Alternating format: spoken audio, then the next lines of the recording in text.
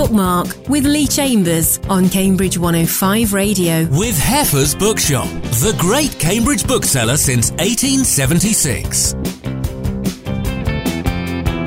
aspirations wrapped up in books.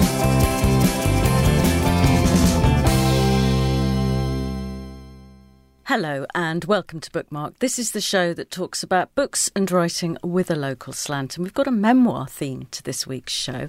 Our featured guest today is Lucy Lewis, talking about her memoir, Lighting the Fuse, reflections on her time in the army and becoming the UK's first female bomb disposal expert. We'll also hear from Sister Gemma Simmons. She's chatting to us about life as a nun and her book, Dancing at the Still Point, Retreat Practices for a Busy Life. And Nicholas Royal discusses White Spines, Confessions of a Book Collector, his mix of memoir and narrative non-fiction about his love for books published by Picador. Lucy, first of all, welcome to Bookmark. Thank you. We'll give you a proper introduction in just a moment. And we're going to be talking to you about army life. But as I said, this programme does have a local slant. And you're a university marshal, are you not, for Cambridge University? I am, yes. What does that entail? It's a sort of 400-year-old post. First marshal was appointed in the 7th of December 1620. And my main role is to lead the university constabulary. We're one of the oldest constabularies in the world. We have sort of 26 constables. And whilst the role is mostly ceremonial, we do all the Cambridge graduations and honorary degrees and things, we also have a reactive role to help support the proctors with freedom of speech, protecting the freedom of speech. And you're the first woman in that post? Yes, I am. Did your army experience, has that come in useful dealing with soldiers? Has that come in useful dealing with students? It's definitely come in useful. A great deal of patience is needed and some sort of interpersonal skills to try and convince the students to maintain good order. And also the hanging around, wearing uniform, carrying an out-of-date weapon, all of these things I have done in the army. So yes, there's a lot of parallels, really. And we're going to have your first choice of music in just a moment. Is music important to you? It is. I listen to it most of the day when I'm not actually engaged in something particular. It was slightly less so in the army because it's quite hard to play music, or at least it was back then. So those tracks that I recall are very important to me. And we're going to start now with Toyah, I Want to Be Free. Why this one? It came out when I was 17 and Toyah was very different from the music makers of the time, and she sings that, don't want to go to school, don't want to follow the rules, I just want to be free. And that's exactly how I felt at 17. I didn't want to stay on further at school and just follow the normal path. I just wanted to do something different. I'm bored. Don't want to go to school. Don't want to be nobody's fool. And that's Toyah, I Want to Be Free, the first choice of music on Bookmark today from our featured guest, Lucy Lewis. Lucy trained at the Royal Military Academy at Sandhurst, the beginning of an army career that saw her serve with the Royal Military Police in Germany and Northern Ireland. She'd reached the rank of Major when she left the army in 1998 to start a family. Her career-defining moment, though, came in 1989, when she became the first woman to operate as a bomb disposal officer with the Royal Engineers. Her memoir, Lighting the Fuse, details her training, her life in the military as a woman, and handling the challenges posed by life or death situations. And it's very enjoyable indeed. We're going to talk about bomb disposal, of course, Lucy, but let's sort of rewind a little bit first. Why the army? At the time, I was a security officer at Stansted Airport and I kept trying to be promoted and I kept being trumped by everyone who had got army experience, supervisory experience or police experience.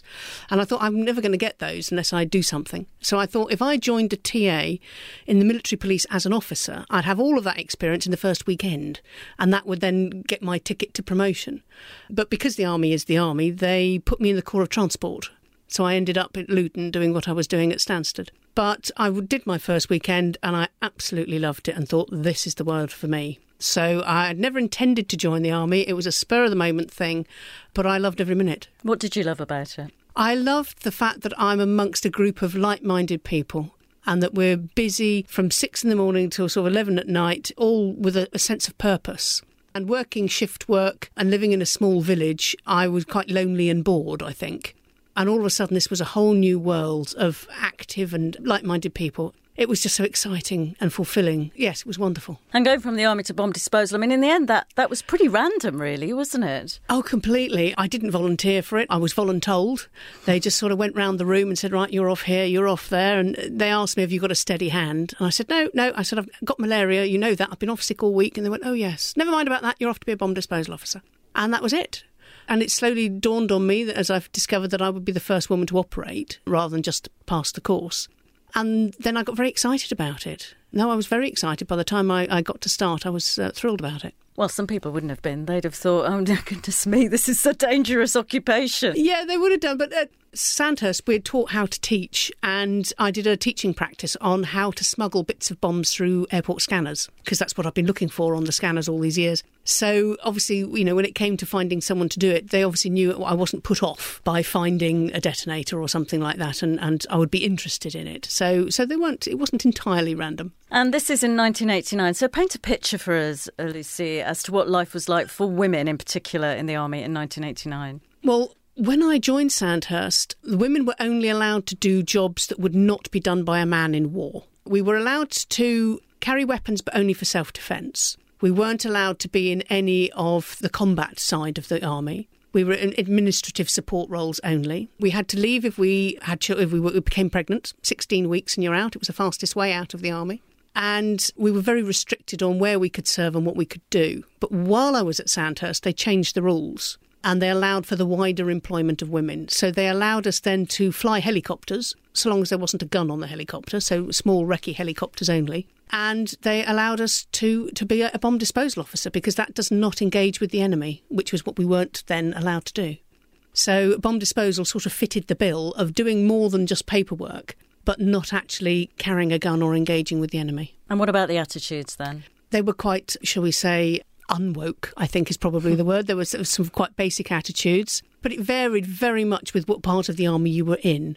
Some parts of the army, like the military police, had worked with women alongside women all the time since the war. And there was no question of the benefits and the attributes that women could bring to the forces. Whereas other parts of the army, they didn't really see women apart from in the office or the dentist or something. They weren't part of their daily life. And so they don't really kind of understand what we can do, what we're capable of. They certainly didn't train alongside women. The rules were very different as to what we wore and what we could do. So it's not surprising that there were some quite primitive attitudes at the time. Yes, I was going to ask where that attitude came from and where the discrepancies came from. Was it just simple negligence? Was it misogyny? Was it active discrimination? Was it just forgetfulness? Or I think a lot of it was tradition, the language that they used, that all soldiers are male, and therefore it's a very male, testosterone-filled world.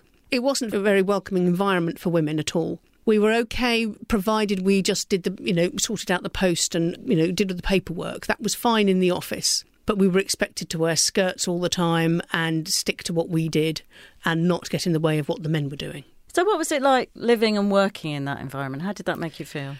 At Sandhurst, it was quite good, actually, at Sandhurst in particular, because the staff were very keen to make sure that we got the best training that we could and that we were treated fairly. And we did work alongside some male cadets, but they were graduate male cadets, and therefore they had been used to being alongside women. They'd studied alongside us, and they saw that we were doing the same training as them by and large. We did the same log runs. They did longer exercises and did shooting qualifications, whilst we learnt more paperwork. But there was a mutual respect there. Whereas those men that had no contact with women at all in the forces, those were the ones with the hardest ingrained attitudes. And as you rose up the ranks, you became in charge of men. So how did that work out? Yes, as soon as I was commissioned, suddenly found myself in charge of 26 sappers, Royal Engineers. And I was helped by the fact that all of them were second tour soldiers. So none of them were fresh to the army. They'd all served somewhere else first. And they all understood that in bomb disposal you can either do it or you can't. And there's a mutual respect for all those that actually can do it. So I was given the benefit of the doubt until I started my course. And once I'd passed the course, then I was accepted as one of them, because I could actually go out there and do what they did. So there wasn't a question. But I did feel for the first couple of months that I was riding on the coattails of other people, really, while I was being given the benefit of the doubt. And being the first female bomb disposal expert, I mean, fantastic. But you say the pressure that you were under to get it right because you were so conspicuous. Well, it is a double-edged sword being first and being conspicuous. In some cases, if you get things right, they get spotted by other people and recognised. So you get the credit for when things go well, but the slightest mistake and you can be completely damned for it because there's no hiding a mistake and everyone remembers it. So, yes, there's a lot of pressure, and particularly you know that women coming behind you will be judged on your standard. And if you mess it up, they might not even get the chance to do it for themselves. So it all rests with you.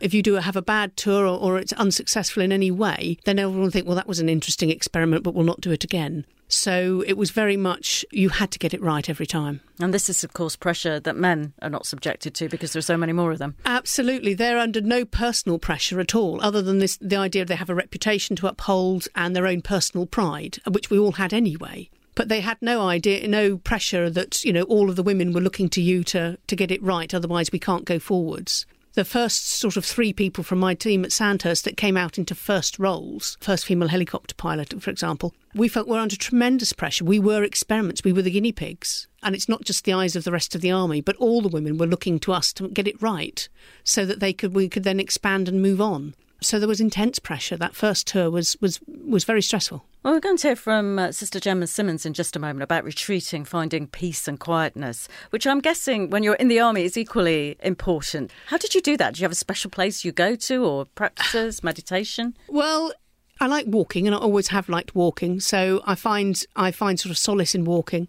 And you do quite a lot of it in the army because you never live quite near to where you're actually going to be, and there's very restricted forms of transport. So I do a little walking. And yeah, you can find some time to yourself, and you have to learn to shut yourself off from your environment because you can be in a different place every day. So you can't rely on physical things around you for your comfort. You have to find it within. Thank you, Lucy. We'll come back to you in just a moment. But let's hear now from Gemma Simmons. Gemma is a sister of the Congregation of Jesus. She's worked as a chaplain at Cambridge University, the University of London and Holloway Prison. She's director of the Religious Life Institute and president of the Catholic Theologian Association of Great Britain. Her book, Dancing at the Still Point, Retreat Practices for a Busy Life, published earlier this year, is a guide to finding calmness and stillness and moments for reflection. When I spoke to Sister Gemma at her convent in Cambridge, I asked her to explain the title of the book, Dancing at the Still Point. There's a poem by T.S. Eliot that says, At the Still Point, Dancing. The subtitle of the book is Retreat Practices for Busy Lives. It's a book written for people of faith, but also people who are spiritual explorers without having any specific faith, who just want to have a little bit of reflectiveness in their lives, who want to get off the hamster wheel and live more thoughtfully and reflectively. But I don't want that to be heavy duty, people thinking they have to kind of go all solemn and disappear into a cathedral or find themselves a cloister somewhere. This is something for stuff you can do at home, walking the dog, looking out of your window. So Dancing at the Still Point, I wanted the dancing to be about being fully alive, coming alive, but it's also about the desire for stillness that many people have. So this isn't just about going somewhere, this is about finding it in yourself. Can you have a retreat in a busy environment, or does it need to be still? I think there does need to be stillness, and for me that would mean there would have to be a certain amount of physical, if not stillness, at least centeredness. I think you can be very centered walking your dog or going for a walk or going for a swim. I swim in the river here in Cambridge quite regularly, and I find it an incredibly centering thing to do, even though I'm moving. What we're talking about is helping people to cut out from the background, the white noise that most of us live with in our heads so much of the time, and the kind of noise that is debilitating, that sucks the energy out of you, you know. And so it's about withdrawing from whatever it is that is taking your energy away. And that's quite hard to do these days, isn't it? Oh, it's almost impossible. And everybody always thinks nuns live a really quiet life. And it's just as much bedlam here, actually. My kind of bedlam is probably a rather different kind of bedlam than parents with small kids or people working in a noisy office. But it's bedlam all the same. I found myself reflecting on, what has helped me, but also what seems to be helping the people who come to me and talk about their desire for a deeper inner life. And does this dovetail with things like mindfulness and meditation? It really does, yes. I slightly laugh at the whole mindfulness industry. I don't mean laugh at it in the sense of mocking it, but there are so many courses and books and materials now that people are being invited to pay for or to sign up for. And I think, gosh, the Christian church has been doing this for free for the last 2,000 years. It's just we're not very good at selling ourselves. So I wanted to write a book that people could get hold of and think, actually, this desire for a more centred, a more spiritual life is something that is part of a very long tradition. In Christianity, of course, it's also connected with finding the person of God, and therefore, in the stillness, finding a companion. And that's a very particular thing, but I think a lot of what the book writes about would work even for people who don't have that particular faith perspective. So how is the book structured? What does it contain? Okay, so it's fairly short chapters, and each chapter has a couple of reflection questions at the end and some suggestions for practice. So if somebody were thinking, well, I've never been on a retreat before, I don't even know what a retreat is, and I certainly wouldn't want to sign up for going off to a retreat house where everybody's being quiet, I'd like to try it on my own first, then there's the possibility to do that. But it invites people into very genuine and tried and tested exercises for being more reflective. There's a chapter on connecting with our own body. I think I've called it an inside the body experience. You know, people are always talking about having an outside the body experience. But I think many of us, because we're so busy, we've become disconnected from our own body, from our own senses. And even just doing a thing like sitting and holding an apple for 10 minutes and smelling it and touching it and eventually biting into it and really tasting it, really savouring it. It's a complete revelation for some people. We don't even notice the taste of what we're eating. So just becoming a bit more reflective about our senses, our sight, our hearing, truly listening to a piece of music, not just as background wallpaper to our lives, but actually engaging it so that we allow it to touch us and maybe to bring up memories or to bring up feelings that we've just not engaged with. Really listening, that is a spiritual exercise. Do you think this is something we grow out of? Because children seem to live very much in the moment, and they do those things of, you know, eating it might be an ice cream, but really savouring it. And rubbing it all over their faces. I've got twin 3-year-old great niece and nephew, and most of the ice cream seems to actually go on their face, and then they spend quite a bit of time licking it off, you know. They live in the moment, and they really live the experience. As adults, we just get very used to multitasking. Well, certainly female adults do. You know, we're always planning what's coming next or reflecting back on what's just happened, and therefore we lose this capacity. And there are many reasons why Jesus said, unless you become like little children, you cannot enter the kingdom of heaven. But I actually do think that part of that was about him trying to remind us that living in the moment is a very rich way of being human. And this is a book not just for Christians, this is for people who may have no faith. Absolutely. It is for people, I think, who want to become more reflective, who feel themselves to be on a reflective or on a spiritual journey without necessarily that journey having any faith labels on it as such. I mean, I keep meeting people outside a church context who say, I'm just so tired. And when you get to talk to them, they're saying, I just feel so disconnected and I want to reconnect. I want somehow to come home to myself. And that's what this book is about. I'm interviewing you here in the convent. It doesn't look like a convent at all. It's on Brookside near central Cambridge. You're not wearing a nun's habit. So is this something about us perhaps reviewing, in the literal sense, how we see the church? I think what it is saying, look, there is a tradition here of people who have learned to be reflective, who have thought very deeply about their relationship to possessions, their relationship to relationships, their relationship to society. And there's some real riches here to be delved into and to be shared with people who may not be coming from the same starting point, but who are actually looking at the same goals, which is to live a richer life and actually to live a life that is less punitive. The current pace of life for many people is very punishing. Although this isn't a convent in the sense of monastic cloisters and the like, my order, we have been living this kind of a life. We were founded in 1609, so it goes back a way. We've been working in women's education since the beginning, and our sisters across the world, we've got people running AIDS clinics, we've got people trying to educate girls in Sudan with gunfire, shooting in the background. We've got sisters working in slums in major cities in the global south. These are people doing these high-pressure jobs from a place of a quiet centre, from a place where actually they are resourcing themselves for the very difficult things that they're doing. So I suppose we feel we've got something to offer people who maybe are living high-pressure lives, either professionally or perhaps personally, trying to keep a family going, kids.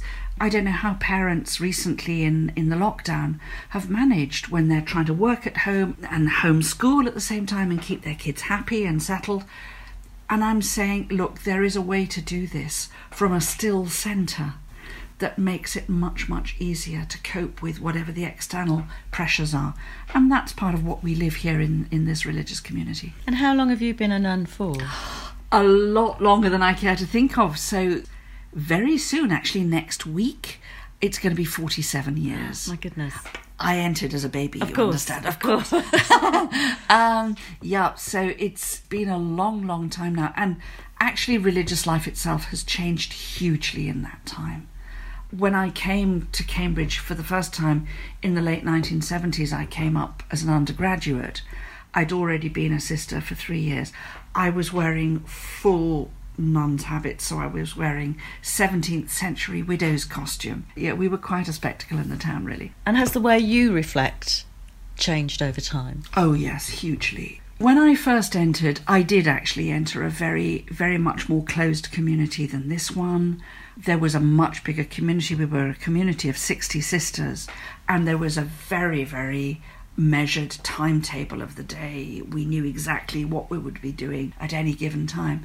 And the rhythm of the day with regard to prayer and all of that was very much set. And it was great. It was a way of really rooting yourself in a rhythm and in a routine that you eventually internalise so that it just becomes part of who you are.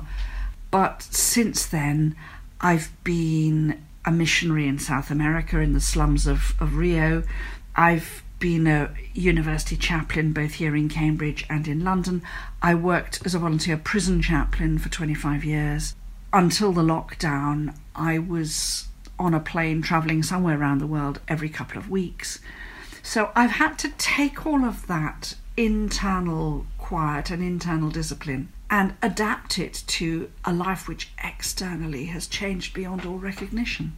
And Dancing at the Still Point by Gemma Simmons is published by Form. We're speaking on Bookmark today to Lucy Lewis about her memoir, Lighting the Fuse, about becoming the first female bomb disposal expert. Lucy, bomb disposal, you don't need me to tell you life or death situations there. How do you deal with that? How do you cope with the possibility that you might die actually on a daily basis? Well, when you first sort of set out, you need to kind of have a conversation with yourself about the risks you're prepared to accept. And once you've done that and you've then sort of made your peace with what you're going to do sort of for the next couple of years, then it's quite easy to be able to put that out of your mind, because when you're actually working on a device of any type, you're very focused, you've got a lot to think about, there's all sorts of things to concentrate on. So you kind of put all of those sort of worries out of the way and focus on what you've got to do.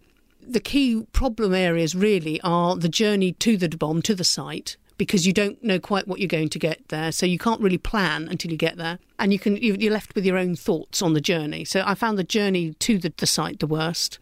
And occasionally there'd be a sort of 2 o'clock in the morning bit of a wobble when you think, oh, that could have gone differently. You know, maybe if I hadn't done that, or maybe if I'd done that, that might have worked differently. But they're fleeting moments, really, because you've come to a decision about how you're going to deal with it right from the start. So yes, I was able to put most of it out of my mind. Is it part of the training, dealing with not the Royal Engineers bomb disposal training? No, it wasn't. Part of it is it's sort of seeped in because being in the army was dangerous anyway. And back in 1989, we were really targets for the Irish terrorists, and the danger was ever present. We couldn't go out in uniform. You had to hide the fact that you were in the military, even in the UK. There were lots of precautions. You can't park near any buildings. You don't open letters unless you know exactly where they're from. Lots of things. You took a lot of personal security, and that was already sort of drummed into you. Long before I even joined the army, I realised it was a very dangerous occupation. So the bomb disposal was just an extension of that, really. And did you ever have any moments where you were walking towards a bomb, or any point at which you thought, this is it? Yeah, definitely. There was, if you like, an accident when I was on a demolition range, and I ended up being an awful lot closer to the bomb that I was blowing up than I should have been. It was a mistake with the type of bomb I was dealing with, and it high-ordered, i.e. it exploded with its full force. And so instead of being a little controlled explosion, puff of smoke, there was a huge mushroom cloud. And it was that split second when I thought, something's gone wrong, because there's no puff of smoke, and then realised that I couldn't see the bomb or see anything because of this huge mushroom cloud. And it was that sinking moment you think, And it was a split second when I suddenly thought, this is not how I thought it would be. So just for that split second, it was a this could be it moment. And my heart just sort of sank. And then I was hit by the blast, the pressure wave from it, and it all was a bit different. But yeah, it was a split second. You think, a split second, but one you will remember for the rest of your life. I mean, what kind of impact does that have on you? It just really made me super careful, because it wasn't my mistake, it was somebody else's. But even in peacetime, things can go wrong. You have to be lucky. So even though you have done everything right, there's still that element of luck, which means you could be lucky in the other way. I mean, I was lucky, I wasn't badly hurt then, I just sort of lost my eardrums. But yeah, you can be lucky the other way. And we've all heard lots of stories about the wartime bomb disposal officers, where the guy who discovered the very first sort of anti-handling device, he only discovered it when it fell out, and it just sort of went off in his hand, and it just sort of went fizz, and he went, I wonder what that is.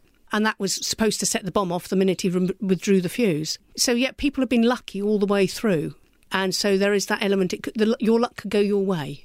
So even if you make a mistake, you could get lucky. And do you live with fear? I mean, if I was doing that kind of job, I'd be afraid all the time. But we're talking very logically about death and how you handle it. What about fear? Because that's not a logical thing. Fear's important. You need adrenaline. You need... there's a saying in the army, if you're not scared, then you don't understand the situation. Kind of you rely on that fear. You don't suppress it, but you channel it. And certainly in bomb disposal, the fear is very concentrated. It's that moment when you're in range, when you're into target, it's there. You walk away later after you've made it safe and it's all gone. So it's sort of very strong but intense, but it disappears. Whereas serving in operations, be it Northern Ireland, be it Iraq, Afghanistan, that's all in the back of your mind all the time. It's a constant drip, drip thing. And I think that that's actually far more damaging than that intense, what I'm doing now is very dangerous moment. It's that they can get me anytime, any place that is, I think, more worrying. Well, let's take a break now. Let's go to a nicer place. Let's go to Echo Beach, which is your second choice of music, Martha and the Muffins. Why this one? This reminds me of Bossington Beach, which is part of Porlock Bay in Somerset. I come from Somerset, where Exmoor meets the sea, and it's a beautiful beach. It's deserted, it's calm, and it's my happy place.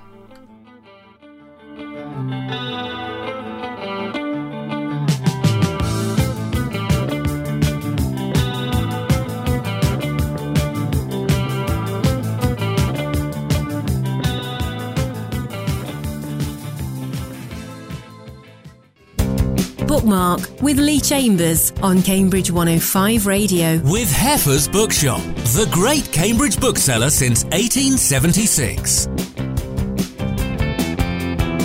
aspirations wrapped up in books.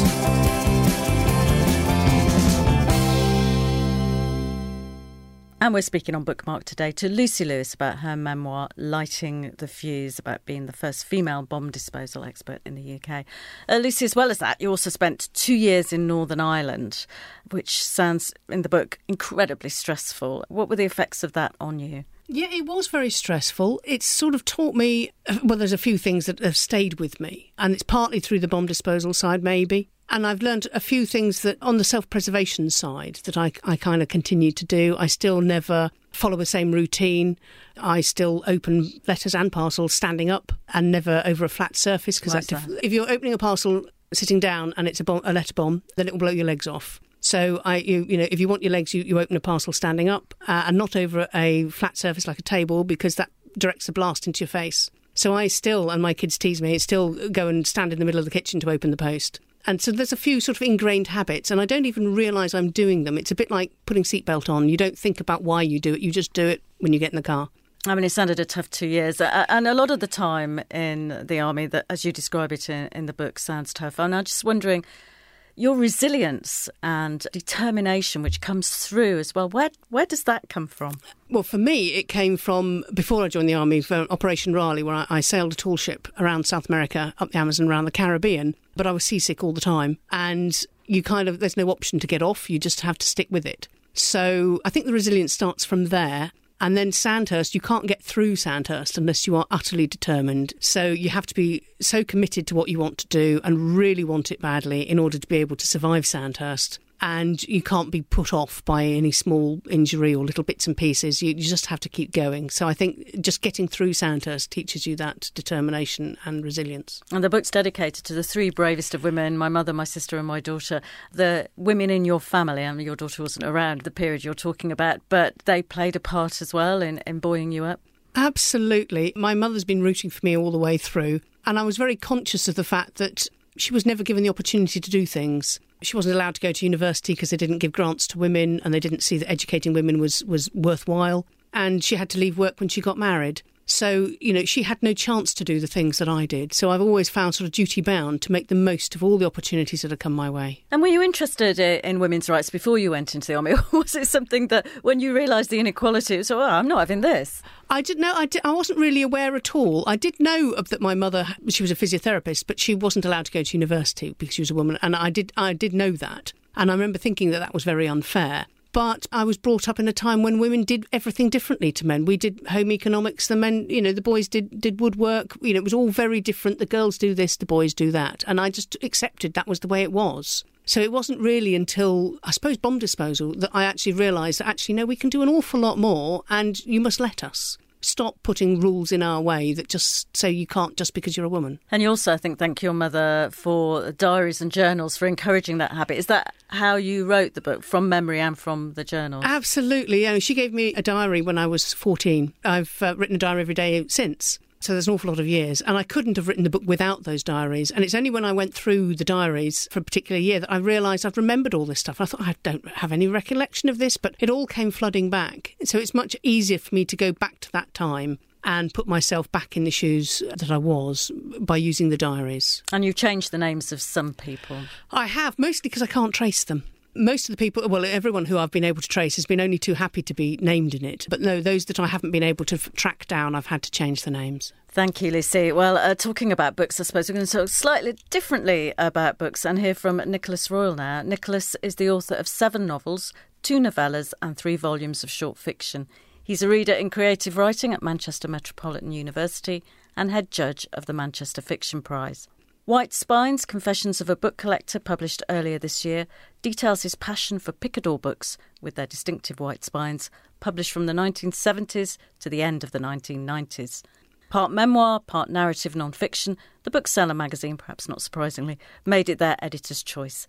When I spoke to Nicholas, I asked him, when did his book collecting begin?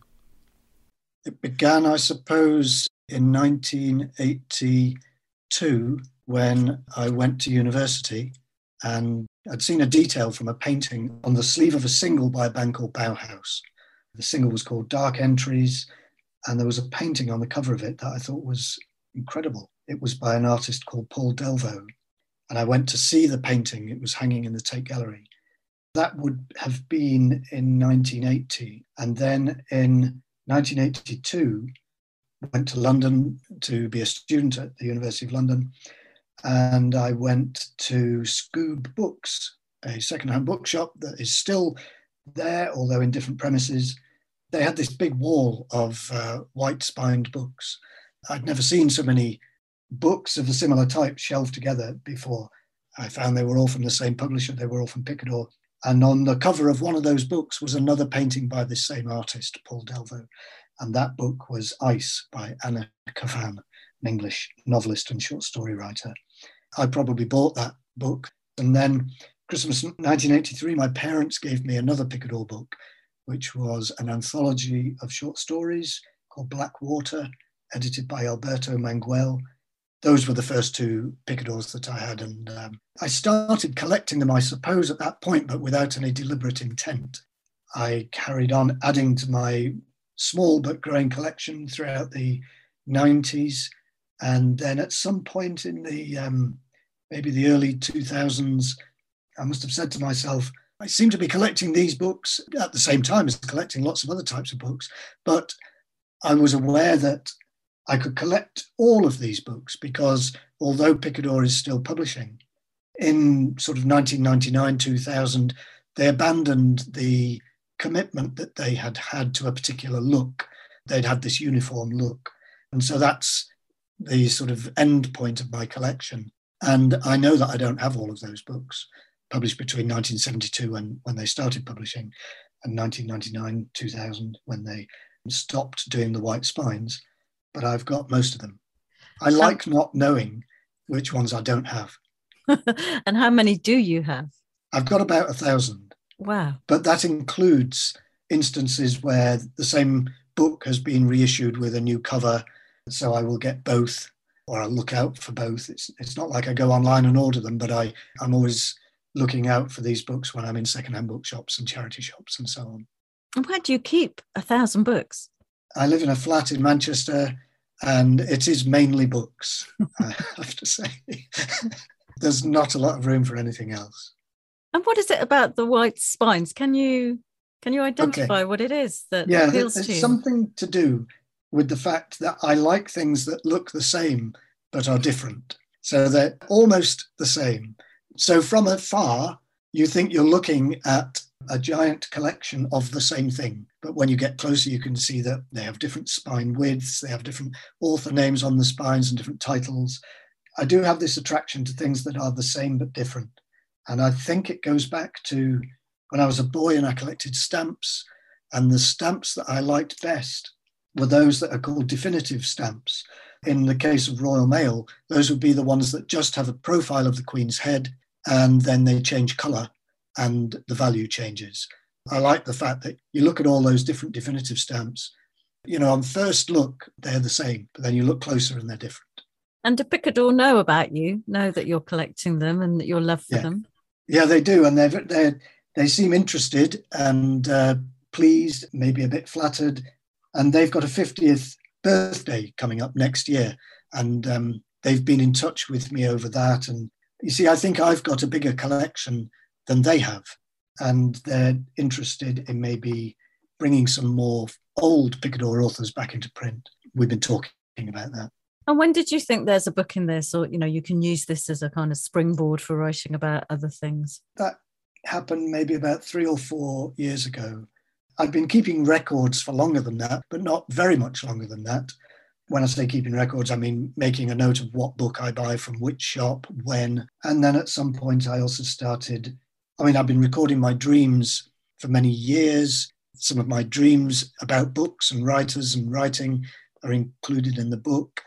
And I have been collecting overheard conversations and snippets of conversations for about 3 or 4 years as well. The idea for the book started, I suppose, with the idea that it would just be about the story of trying to collect all the Picador books. And then I realised that there was more to it than that, or that there could be more to it than that. And so I ended up with this book that is partly about that and partly my dreams about writing and books and partly these overheard conversations, again, about books, and an awful lot about secondhand bookshops and the people you meet in them, the people who run them, charity shops, and about books themselves.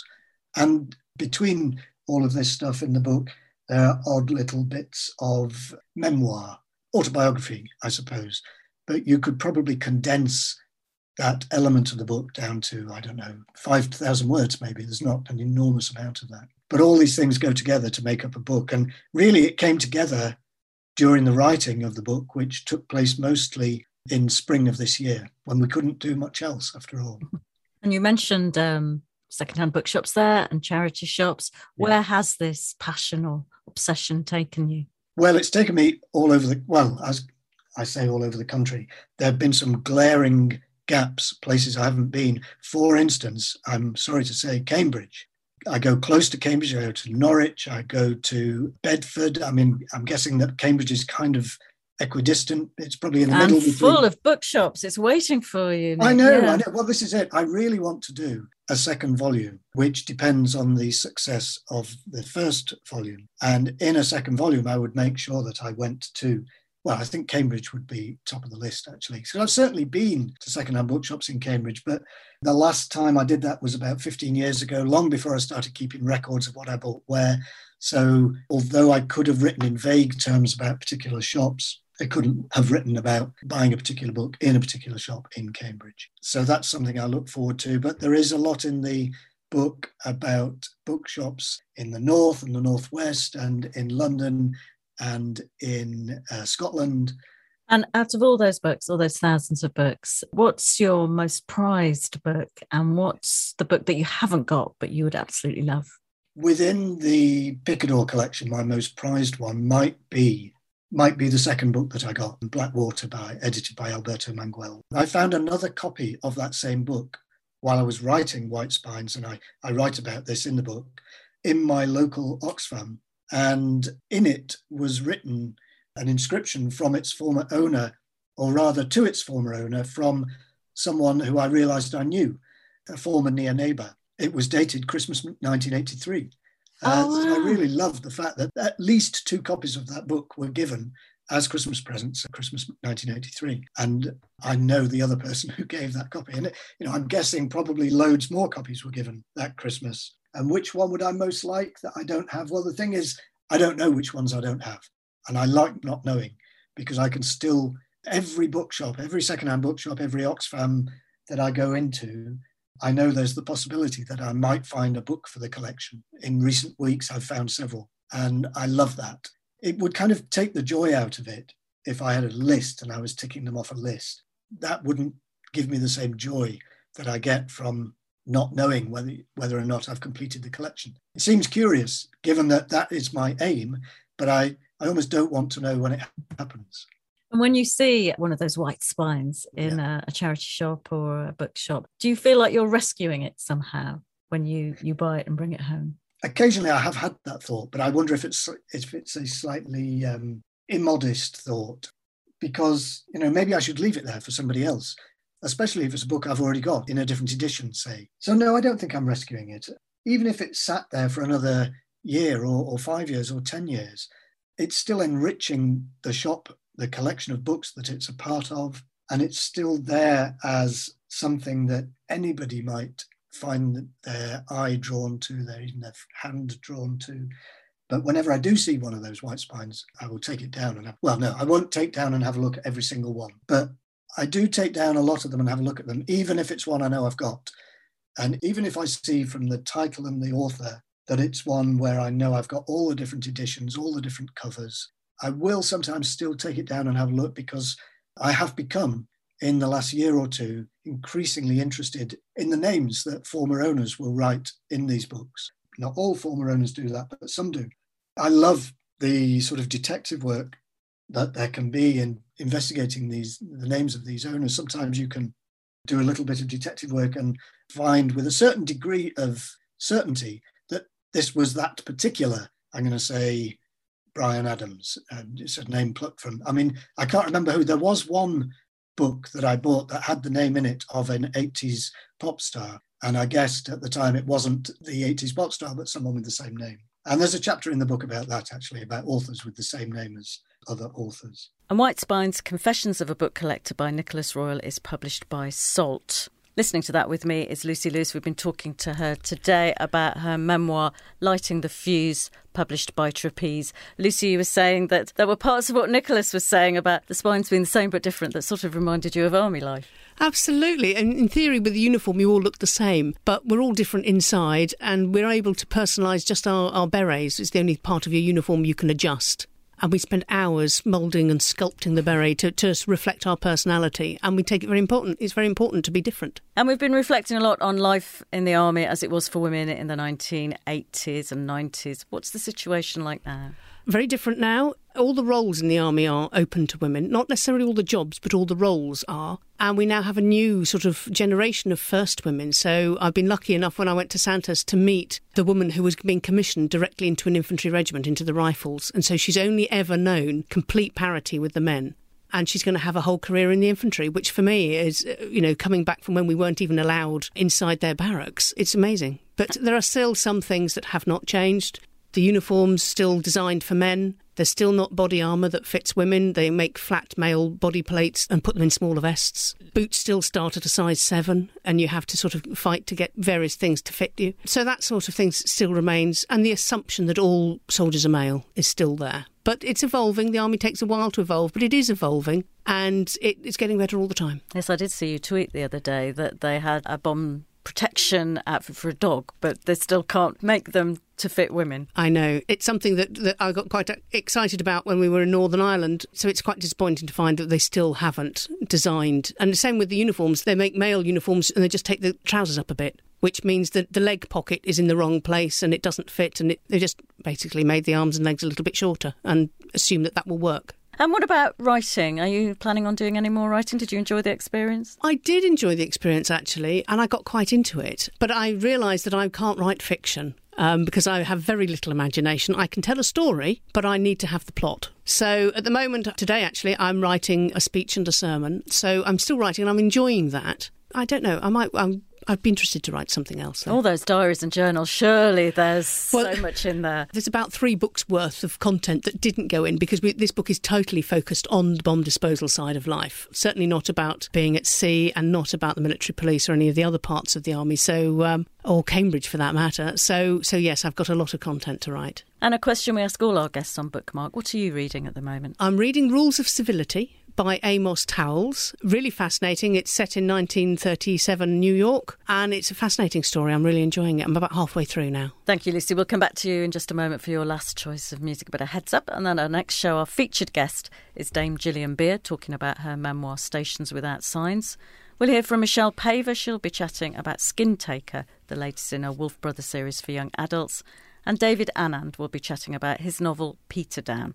But we'll sign out now, Lucy, with your last choice of music, which is Joyride by Roxette. Why this one? Because I had bought a tax-free brand new sports car in Germany, because we were allowed to. You could drive it for fun on the autobahns with no speed limits and still sell it for a profit when you got home 2 years later. And I remember listening to Roxette Joyride as my friend and I zoomed down the autobahns to go shopping in the American bases with the Targa top roof off my car, as fast as it would possibly go, listening to this. We arrived in the American base, sunburnt, windswept, but we had a wonderful day. Hello,